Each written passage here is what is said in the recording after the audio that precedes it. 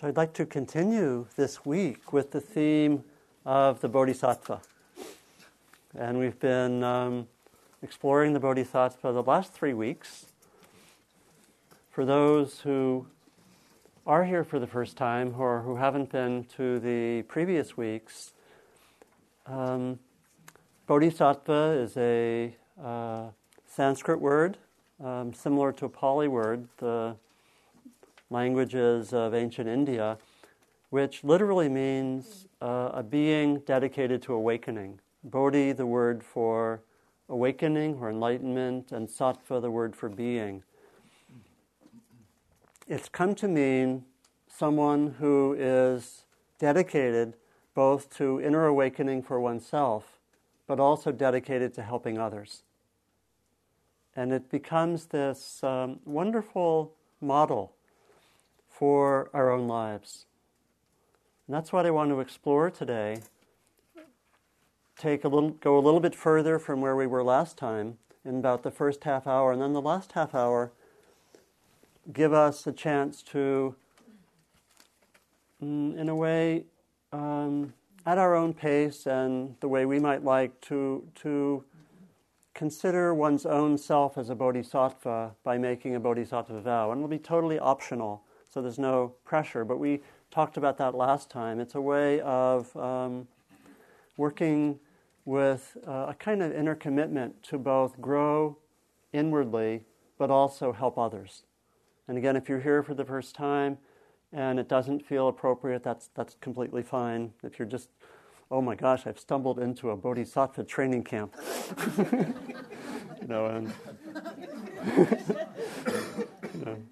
And I don't know whether this is for me. Well, that's okay.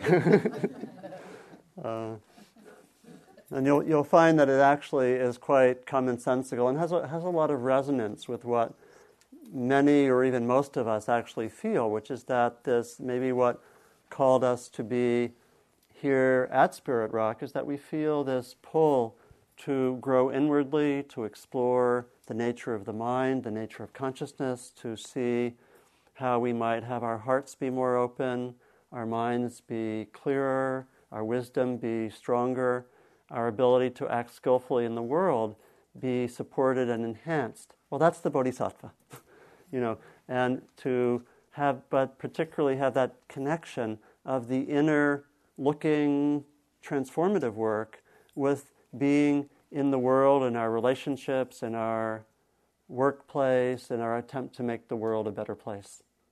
And so, in that sense, it has quite a resonance with a lot of Western traditions. And particularly, I think the first time when I introduced the Bodhisattva, I talked about the resonance with many of the Western traditions. I was thinking of the Jewish prophets, who are these figures who have a deep inner life, but are dedicated to helping those in need, the poor, and so forth. And that model of the prophets has been the model that, for example, Jesus saw his life as following that model, and it's been a very powerful model for probably most of the Western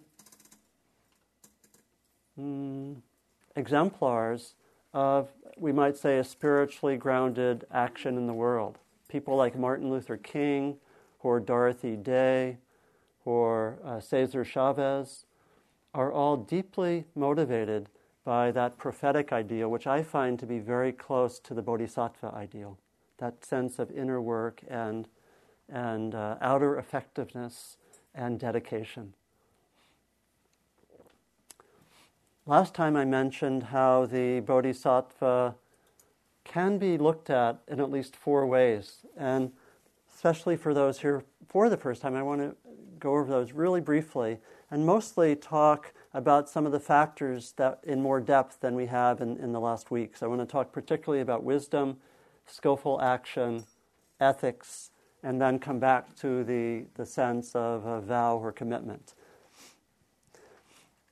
So on one level, the Bodhisattva is understood as an archetypal figure, almost like an inspirational, almost a pretty much non-human figure So we have these bodhisattvas who are almost like heavenly beings, archetypes. We have one over here. This is the Bodhisattva Avalokitesvara, the Bodhisattva of compassion, who has 1,000 arms, each with an eye, and each of the arms able to work in different ways. So there's this capability of skillful action. You might imagine Avalokitesvara goes into action, has 1,000 arms. It's almost like a handy man or handy woman who comes to a job and says, okay, action is needed. Which arm should I use for this one?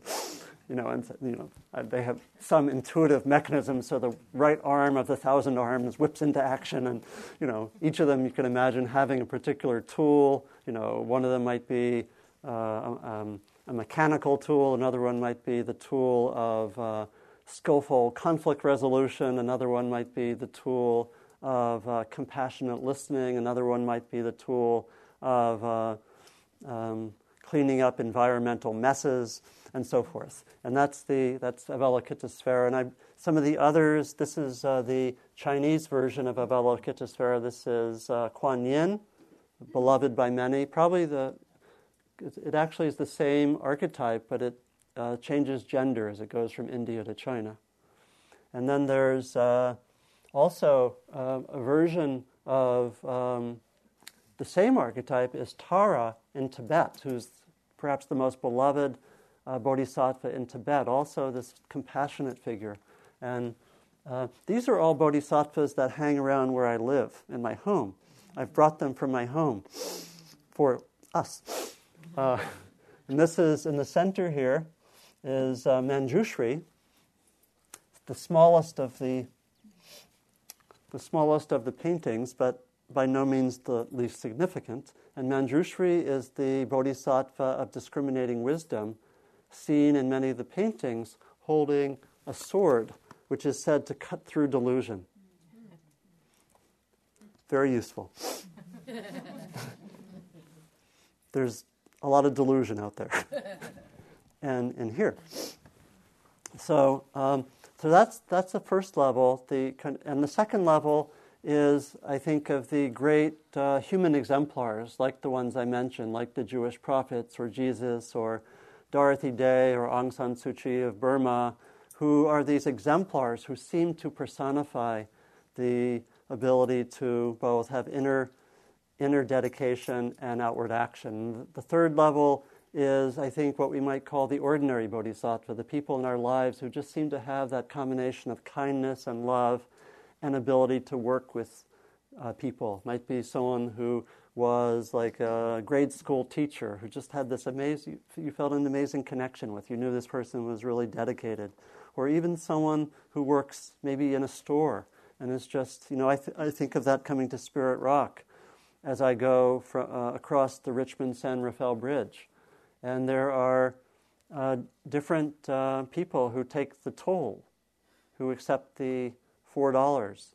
And some of them just seem to have this intention to really spread good energy. And it's, they are bodhisattvas. Can you imagine that? Or people who take a job that in our society is not rated high on the prestige scale, someone who just takes phone calls, at a business or something. And people who would dedicate themselves to really being of service and do it in a kind of dedicated way and looking at that almost as a path. How can I do that better?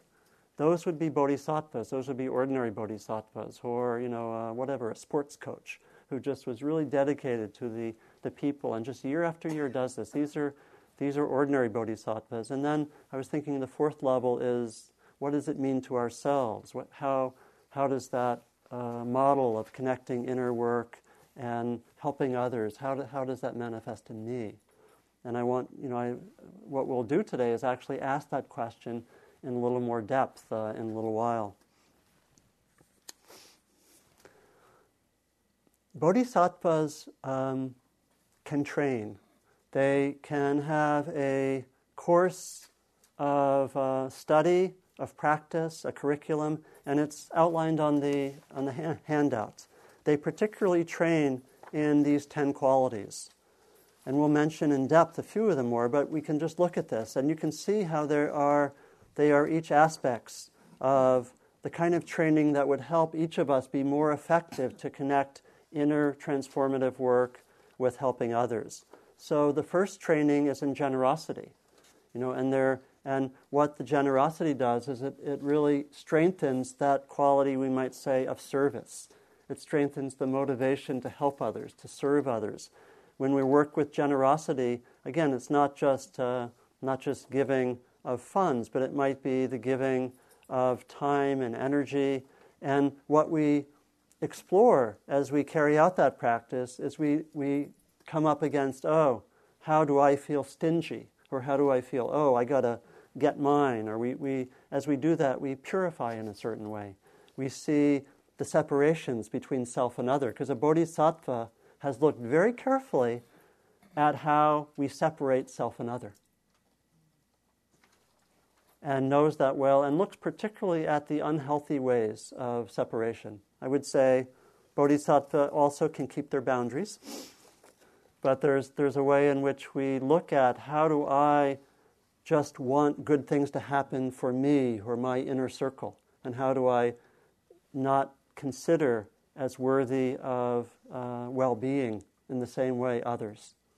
And Bodhisattva studies that. Bodhisattva develops in ethics, and this is part of skillful action that I'll talk about in a little more depth in a moment. A bodhisattva develops in patience, the ability to be with what's difficult, the ability to be actually with what's wonderful and not grab for it.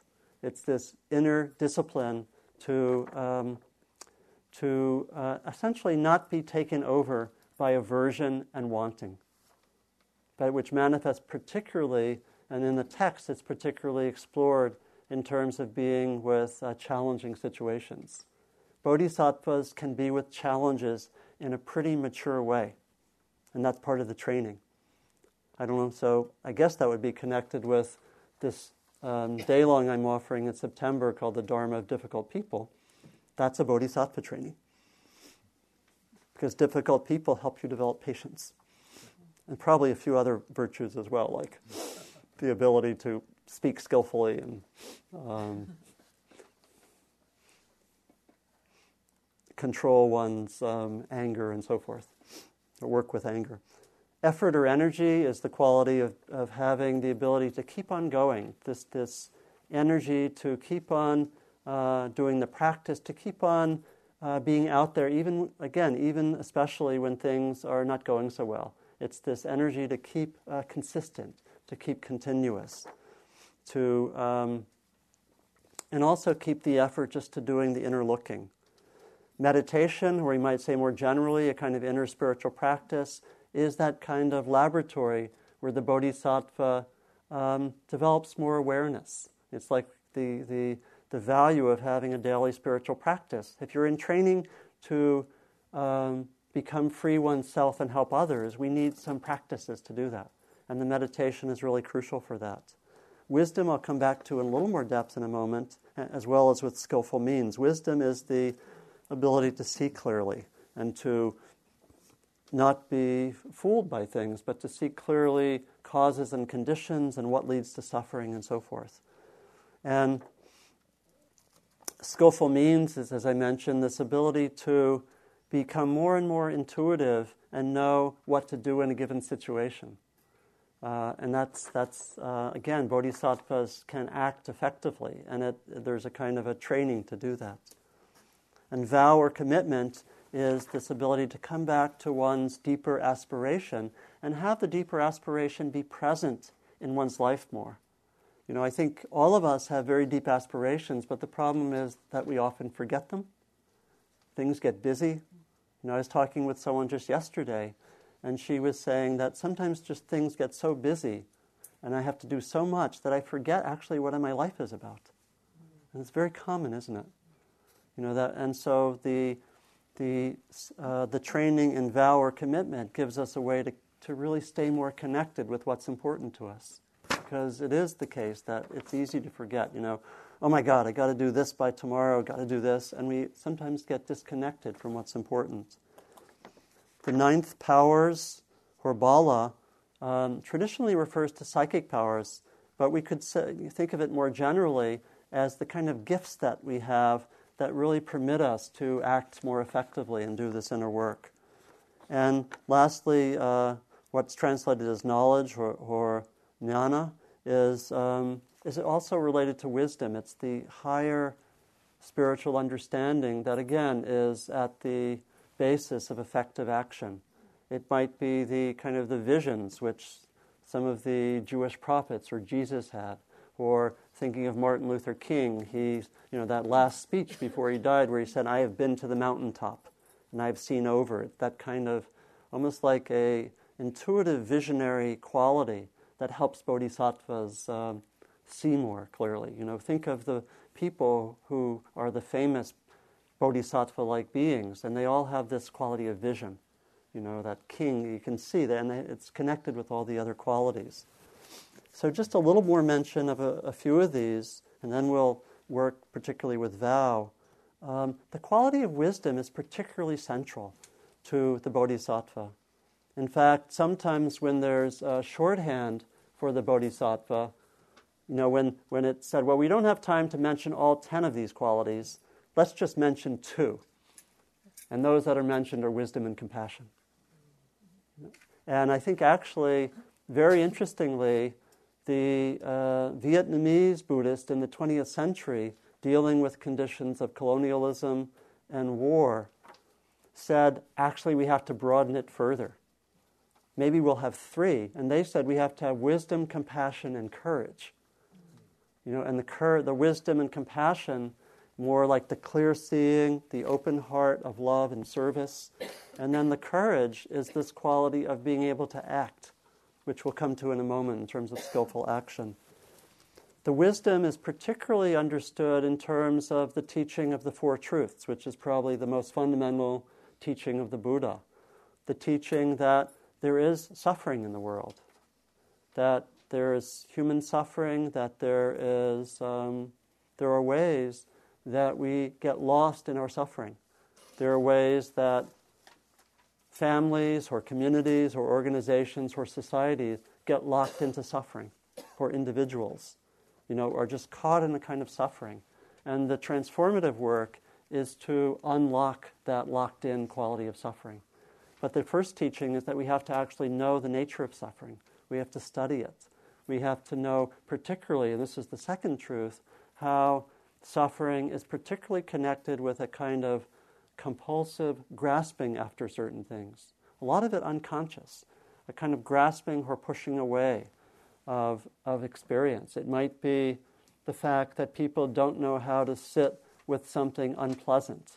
People have, let's say someone says something that's a little nasty to me. It's actually painful, but I react to that person and start yelling at that person as if I can ward off the pain, in part because I can't actually be with the pain and respond compassionately to myself and others. There's a way in which so much of suffering is what I call passing on the pain. And we see this in the Middle East or in a lot of conflicts or war where one person hurts one person and then that person in return hurts the other, as if that's going to solve the situation. That would be called delusion.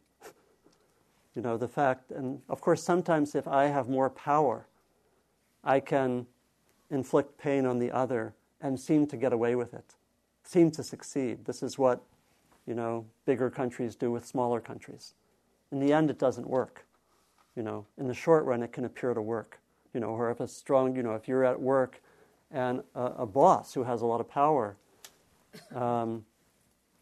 you say something that maybe the boss doesn't like, and the boss has the power to inflict pain on you, maybe in reaction to yours. In the long run, that's not going to resolve anything. It's going to leave you resentful.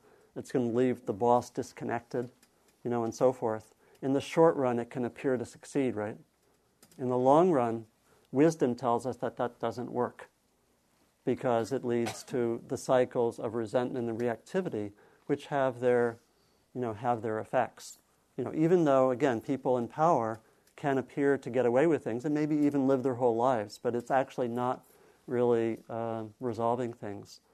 And so it's this inability to be with the unpleasant and to find a way to respond compassionately that bodhisattvas see. They look at situations and they see that dynamic. They look at a conflict situation, they say, as Thich Nhat Hanh says, the role of the peacemaker is to bring the suffering of one side to the other.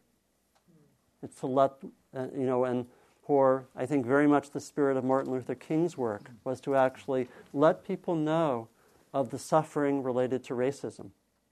Let people know of that through sit-ins which sort of bring out, or let the standing up for rights almost catalyze police violence. You remember those scenes with the police with their hoses, with the demonstrators in the South in the 60s. And that evidence of almost like undeserved suffering, it opened people's hearts.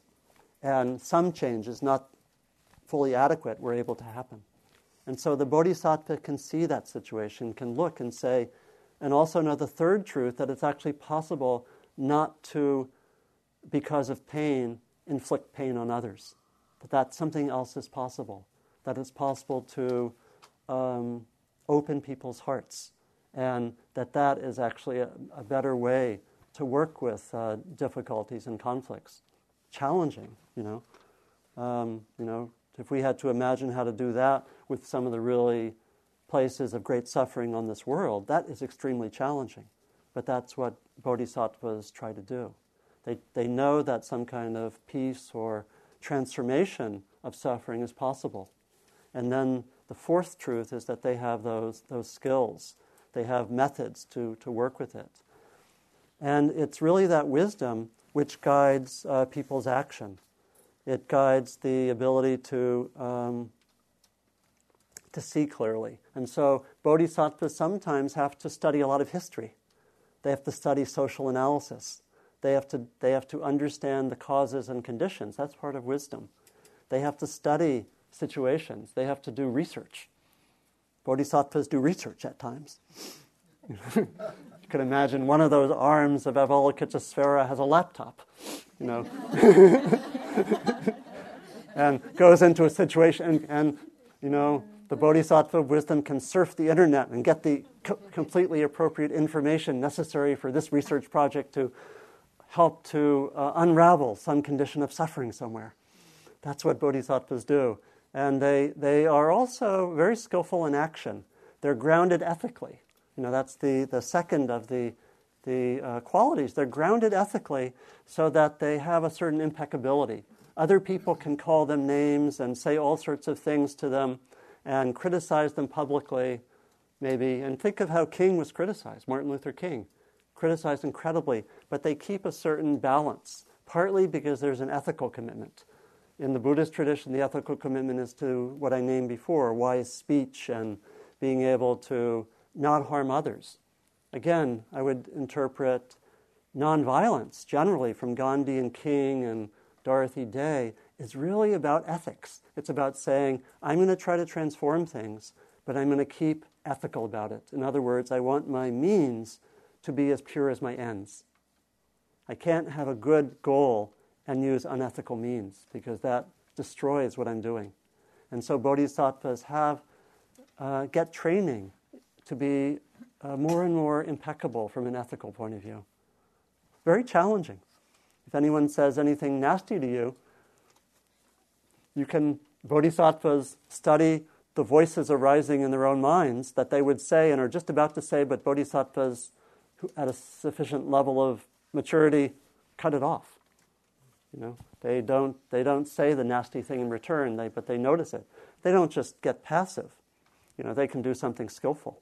That's hard. And so they're ethical, and they're also able to act skillfully. And this is one of the mysterious aspects of being a bodhisattva, because I think as we do this, maybe we have to learn from mentors and experiment, but I think as bodhisattvas get more mature, they're almost more intuitive. They're more intuitive about their actions. and the skillful actions just come more out of their being. I want to read a story which has always been powerful for me, which is it's an interesting story because it's a story that's told by a man named Terry Dobson, who was training, we might say, to be a kind of bodhisattva. He was one of the early people who trained in Aikido in Japan. And Aikido is a discipline, a martial art discipline, that is actually dedicated to love and helping others and not using force in a violent way. But it's also it's a way to be defensive and to help others. And it's really based on love and compassion. It's different than some other martial arts, which are a little more, we might say, oriented towards military purposes. That Aikido is a martial art that's a spiritual discipline dedicated to love. So here's this person training, and he thinks that he has a situation where he can actually act. And this is his story. The train clanked and rattled through the suburbs of Tokyo on a drowsy spring afternoon. Our car was comparatively empty. A few housewives with their kids in row, some old folks going shopping. I gazed absently at the drab houses and dusty hedgerows.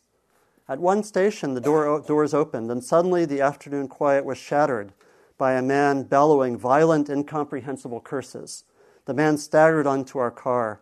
He wore laborer's clothing, and he was big, drunk, and dirty. Screaming, he swung at a woman holding a baby. The blow sent her spinning into the laps of an elderly couple. It was a miracle that the baby was unharmed. Terrified, the couple jumped up and scrambled towards the other end of the car. The laborer aimed a kick at the retreating back of the old woman, but missed as she scuttled to safety. This so enraged the drunk that he grabbed the metal pole in the center of the car and tried to wrench it out of its stanchion. I could see that one of his hands was cut and bleeding. The train lurched ahead, the passengers frozen with fear. I stood up.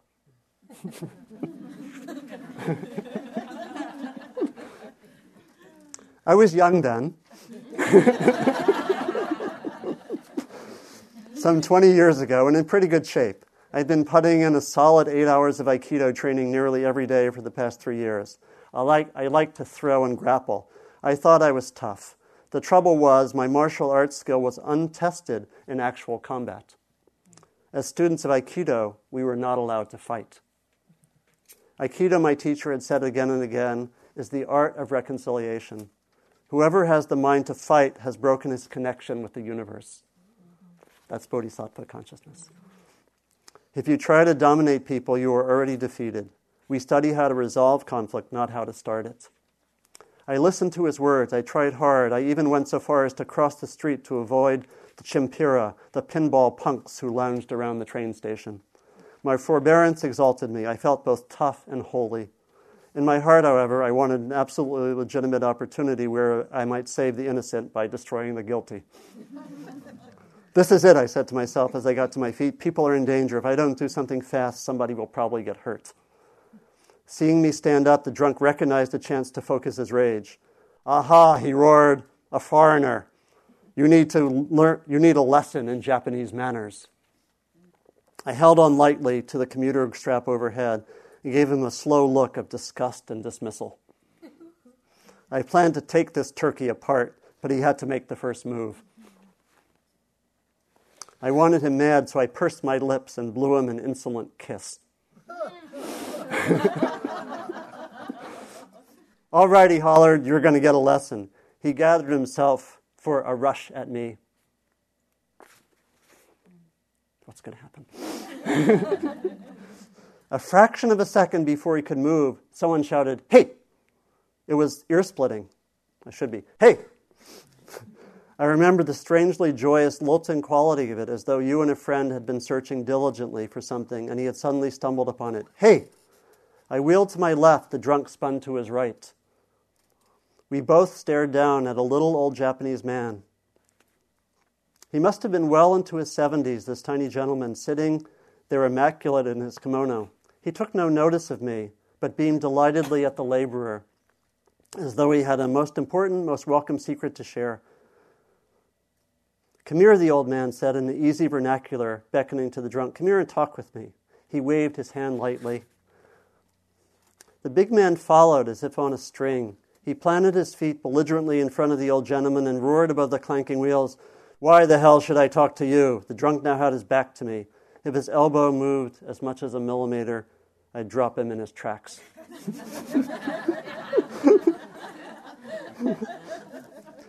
The old man continued to beam at the laborer. "What you been drinking?" he said. He asked, as his eyes sparkling with interest. "I've been drinking sake," the laborer bellowed, "and it's none of your business." Flecks of spittle spattered the old man. "Oh, that's wonderful," the old man said. "Absolutely wonderful. You see, I love sake too. Every night, me and my wife, she's 76, you know, we warm up a little bottle of sake and take it out in the garden, and we sit on the old wooden bench. We watch the sun go down, and we look to see how our persimmon tree is doing. My great-grandfather planted that tree, and we worry about whether it will recover from those ice storms we had last winter. Our tree has done better than I expected, though, especially when you consider the poor quality of the soil. It is gratifying to watch when we take our sake and go out to enjoy the evening, even when it rains." He looked up to the laborer, eyes twinkling. As he struggled to follow the old man's conversation, the drunk's face began to soften. His fists slowly unclenched.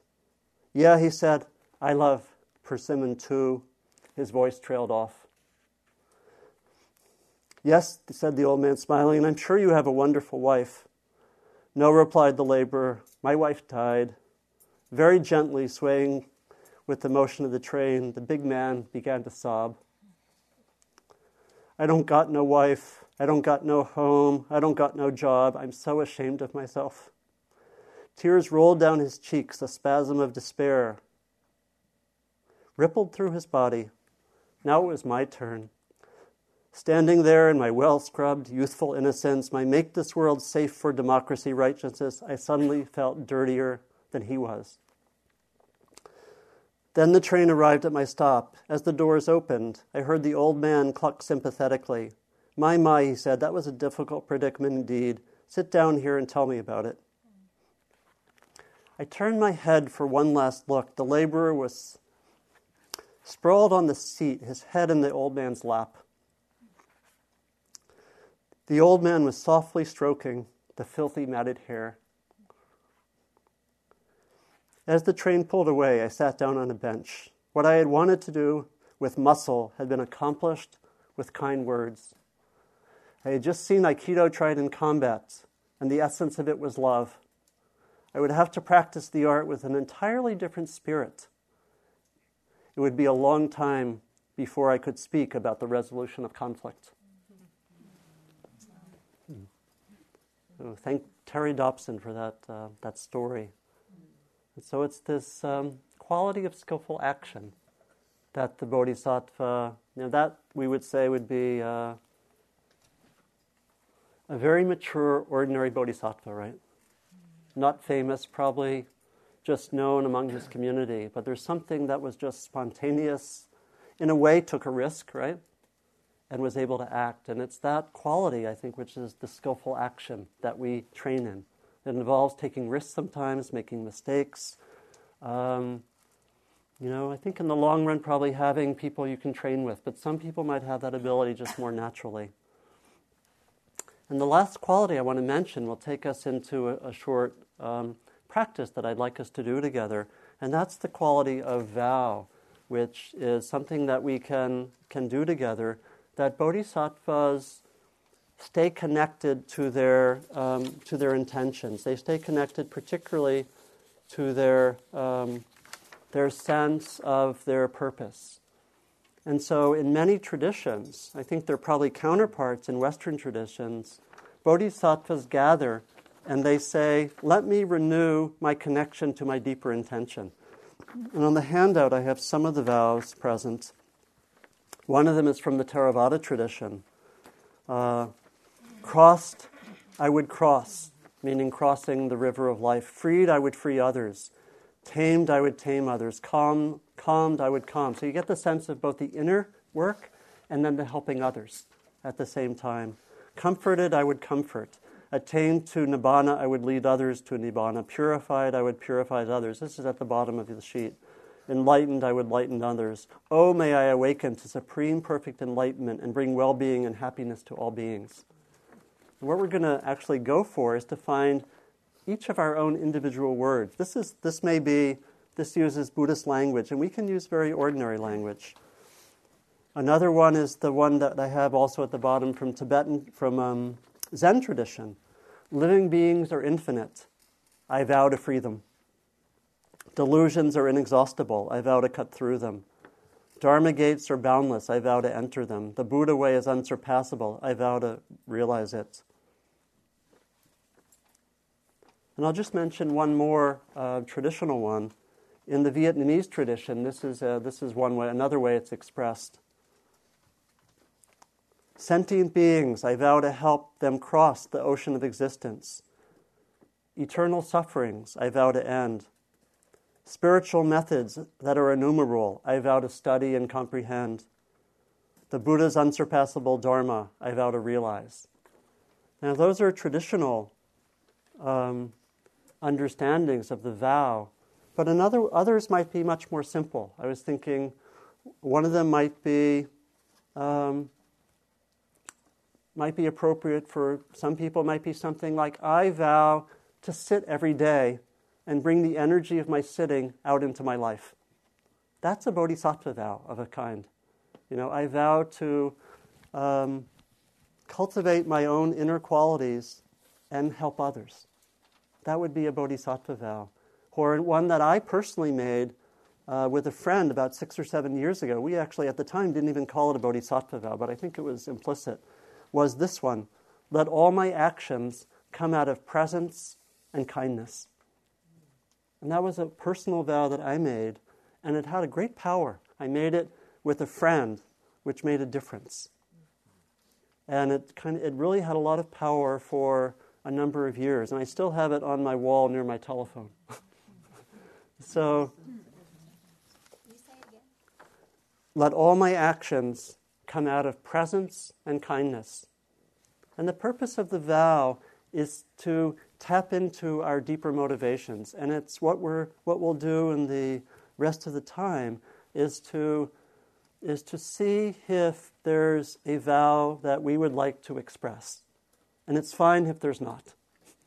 And what we'll invite is a way to find totally your own words.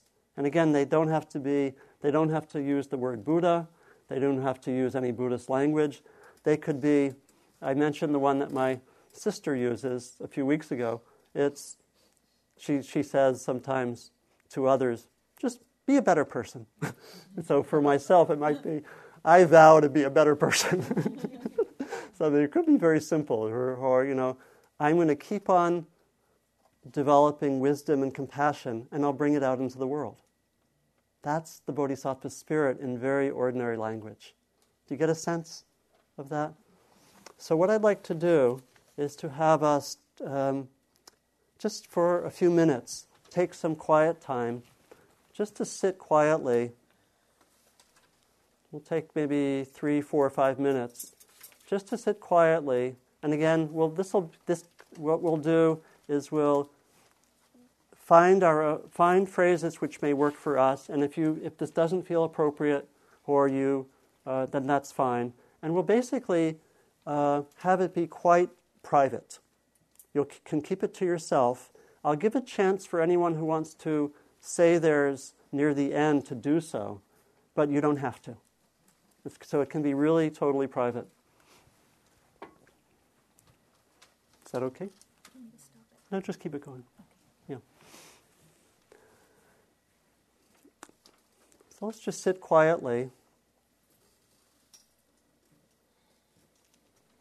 and invite to be in your awareness, your sense of your deeper intentions related to this theme of the Bodhisattva. Again, you don't even have to use the word Bodhisattva, but something about doing some inner work or some spiritual practice, cultivating qualities like love or compassion or wisdom or patience or any of the qualities mentioned earlier, and then bringing it out into the world to others. And it might just be to your workplace or your family, or it doesn't have to be really ambitious about saving the world or really impacting, but just whatever is appropriate for you right now. And just let be present how what your deeper intentions are. And as you sit, see if there are words that form, might just be a sentence or at most 2 sentences, that form as the words that are good for you. So we'll just sit for a little bit.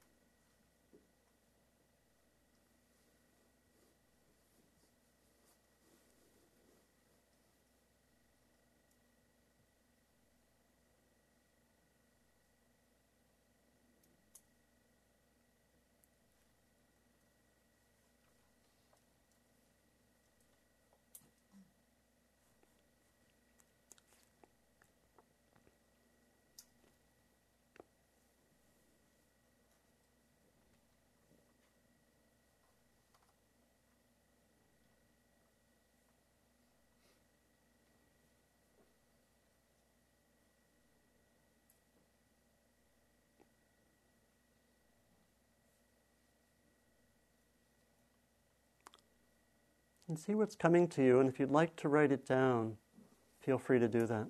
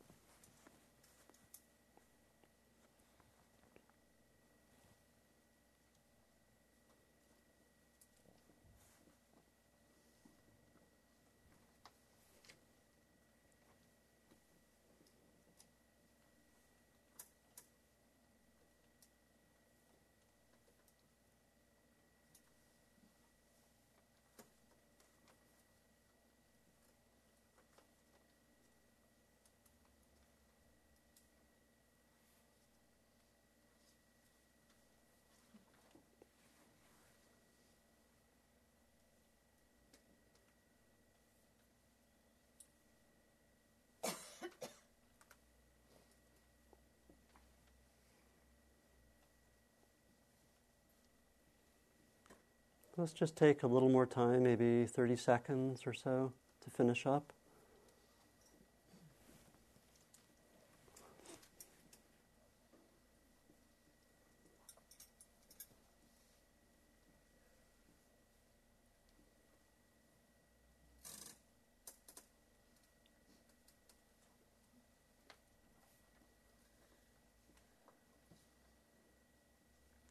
You may want to refine the language later, but let's go with the best that we have right now. We'll do a very short kind of ceremony and find a comfortable posture, a posture that would be good for you to make your vow for yourself.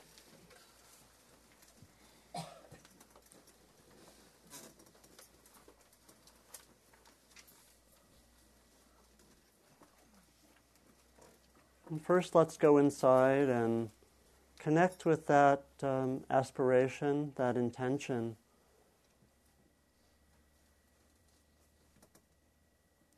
In your body and in your heart, in your consciousness, let it be there.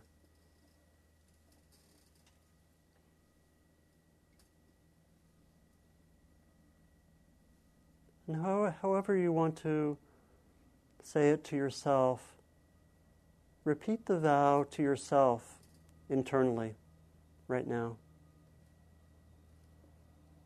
Staying connected with that energy, the aspiration.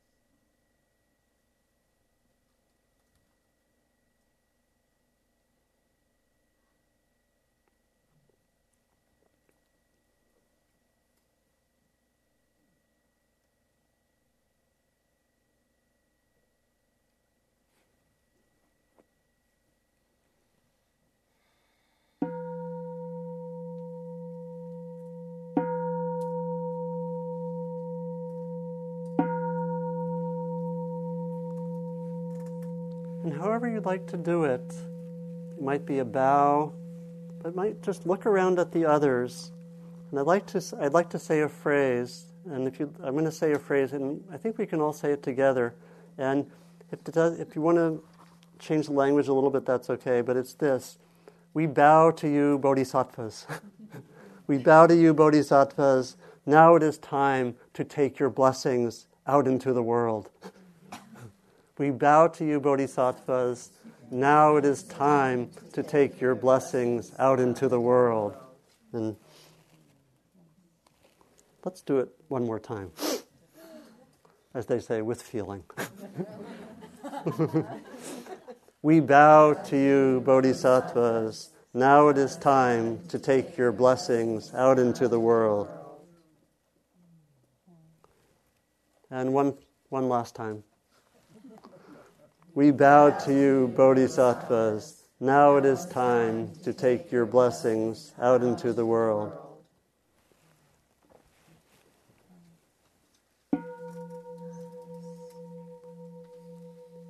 I'd like to invite anyone who would like to say your vow publicly. Would anyone like to do that? And I think I could have a few people come up at a time.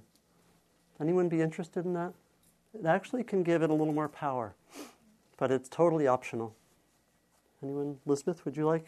Maybe have, please, Robin? Please, let's have 3 at a time come up, right up front here.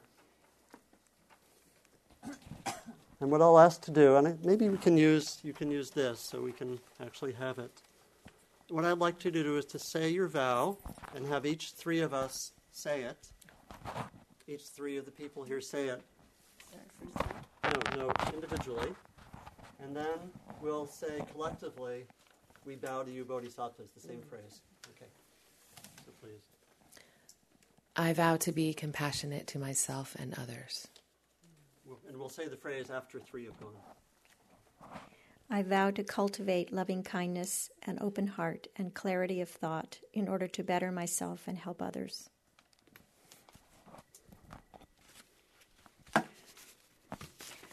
I vow to awaken joy within myself and to bring that feeling to the service of the happiness of all people. Okay. We bow to you, Bodhisattvas. Now it is time to take your blessings out into the world. Thank you. Anyone else? Please. Anne. Yeah. Please. Yeah. We'll have 3 at a time.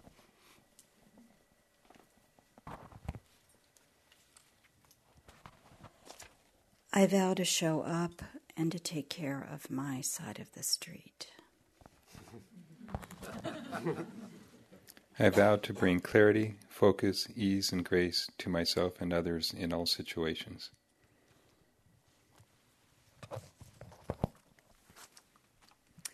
I vow to grow in compassionate awareness of myself and others, and to act with courage from compassionate awareness for the benefit of all.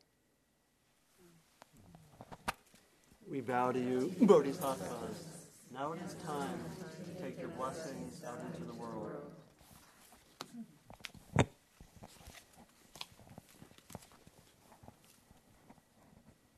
Please, yeah. Okay, yeah. Okay.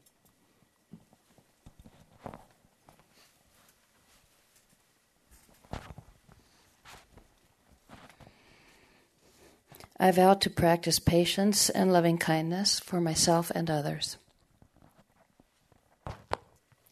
I welcome to my innate beauty and the innate beauty of others.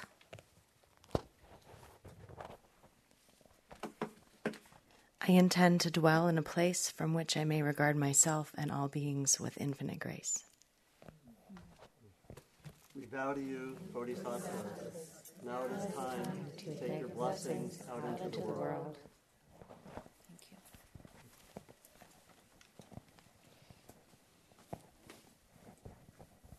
Anyone else? Please.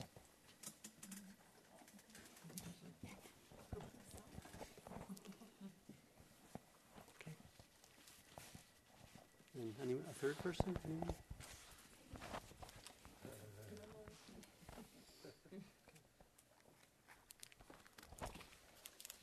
I vow to sit daily with a deeper intention of opening my heart and being more compassionate and generous to myself and others. My vow is to develop myself spiritually with God to such a degree that I will be a source for good in the world wherever I am planted. I vow to be present with my own pain and the pain of others with compassion. We bow to you, Bodhisattvas. Now it is time to take your blessings out into the world.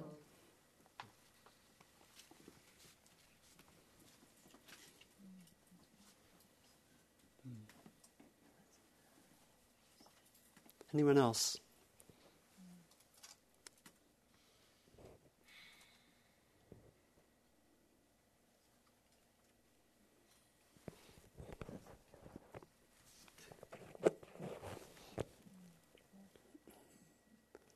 So knowing that we've all worked with that intention and vow, and that it's present, and in a way maybe the words of those who spoke up here probably were pretty similar to the words of the people who didn't. And so we can know that in a way we're speaking for each other. And so if this is felt like it resonates with you, it can be really helpful to come back to this periodically. In many traditions, in Tibetan and Zen traditions, the vow, the Bodhisattva vow, is actually repeated at least once a day. I know in some Tibetan traditions it's done 3 times a day. It doesn't take long, but you can imagine the effect that it would have. And so if this felt resonant, and if it didn't, that's fine. You know, there are those 1,000 arms with 1,000 tools, and the Bodhisattva one is just one of 1,000, and there are plenty of other tools. But if it did resonate for you, you might come back to it. In fact, if this had a lot of resonance just today, maybe come back to it later today, or tomorrow morning when it's still fresh, and see if it has a place in your own practice. Because it is very simple in a way. And again, it can have totally non-Buddhist or even non-spiritual language, right? We can most of the language we heard actually was, we would even call it non-religious in a way, when that people gave. It's just very simple and personal. And we can come back to that. It's that when we do this work, it's actually one of the 8 trainings. Just in connecting oneself with one's vow or deeper intention in itself is part of the training. And so just to remember that, and to know that this is simple and is quick, but it's actually quite profound. It can really touch. It's magical in a way. I know when I did that vow that I mentioned I vow that my actions will come out of presence and kindness. And it didn't mean that I always did it, and I forgot it sometimes, and sometimes I would look, were you present or kind? I don't think so. And that's okay, because it's more like intentions are not about perfection, but they're about continually returning to what's important, even wherever we've been. So there's a lot of forgiveness that's implicit here. We keep coming back to it. It's not like, okay, Donald, if you don't match up to this vow, you will get criticized by yourself. So it's more something that we work with as a continually coming back with a certain kind of forgiveness, mercy, even understanding that this is a path. It takes time, and it's a path of practice.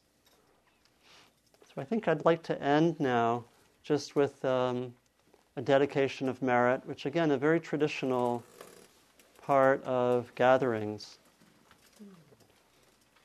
where we, in a way, it's a version of an intention practice. And there's a certain kind of symmetry, where if we start with an intention when we begin, let's say when we begin a sitting, and we say, I intend to, we might use some version of our vow. May my actions come out of presence and kindness. And the dedication of merit is a kind of intention practice that we do at the end. It reminds us of our intention. And the traditional dedication of merit, and that's the Buddhist language for it, but it really is a kind of offering. It's a reminder of my intention. And the traditional dedication is to say, I remember that I practice both for myself and for others. And may the positive qualities, the gifts, the energy, the value of my practice and our time together be offered to others. Be offered to others for their benefit, for their healing, for their transformation, for their freedom.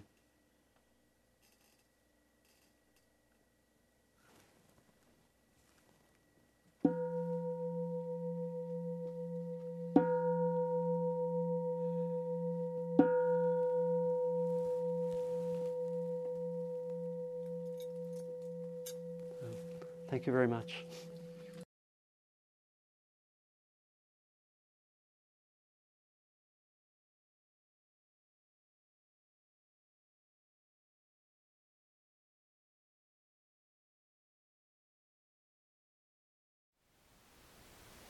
Thank you for listening. To learn how you can support the teachers and Dharma Seed, please visit dharmaseed.org/donate.